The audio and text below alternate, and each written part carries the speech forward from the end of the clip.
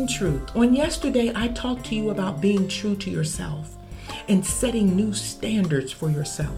I challenged you to write down uncomfortable truths about yourself and to devise a plan to address each of these uncomfortable truths. How are you doing with the challenge?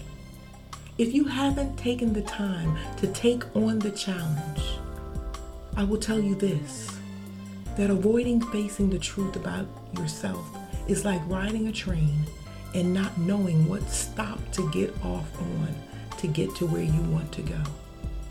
One of the biggest obstacles we face is procrastination.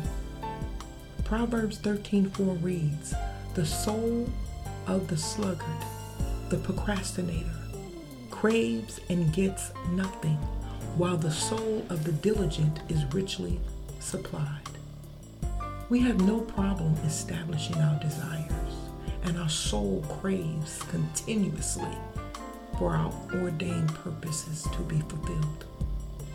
The problem we tend to run into is taking our desires, our dreams, and the desires of our soul and implementing the required action to push forward.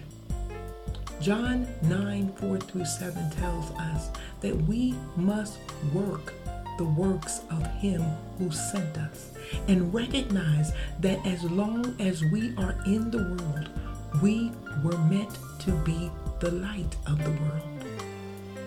In the text, Jesus spit on the ground and made mud with his saliva. Then he anointed a man's eyes with the mud and told the man to go and wash in the pool of Siloam. And the man came back seeing clearly. We, like Jesus, was created in the image and in the likeness of God.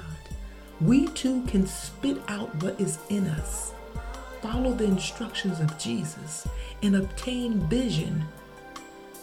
The vision that we need to pursue, the vision that we need to conquer, to be influential in the kingdom of God. Remember, when you start your day with truth, blessings throughout the remainder of the day is in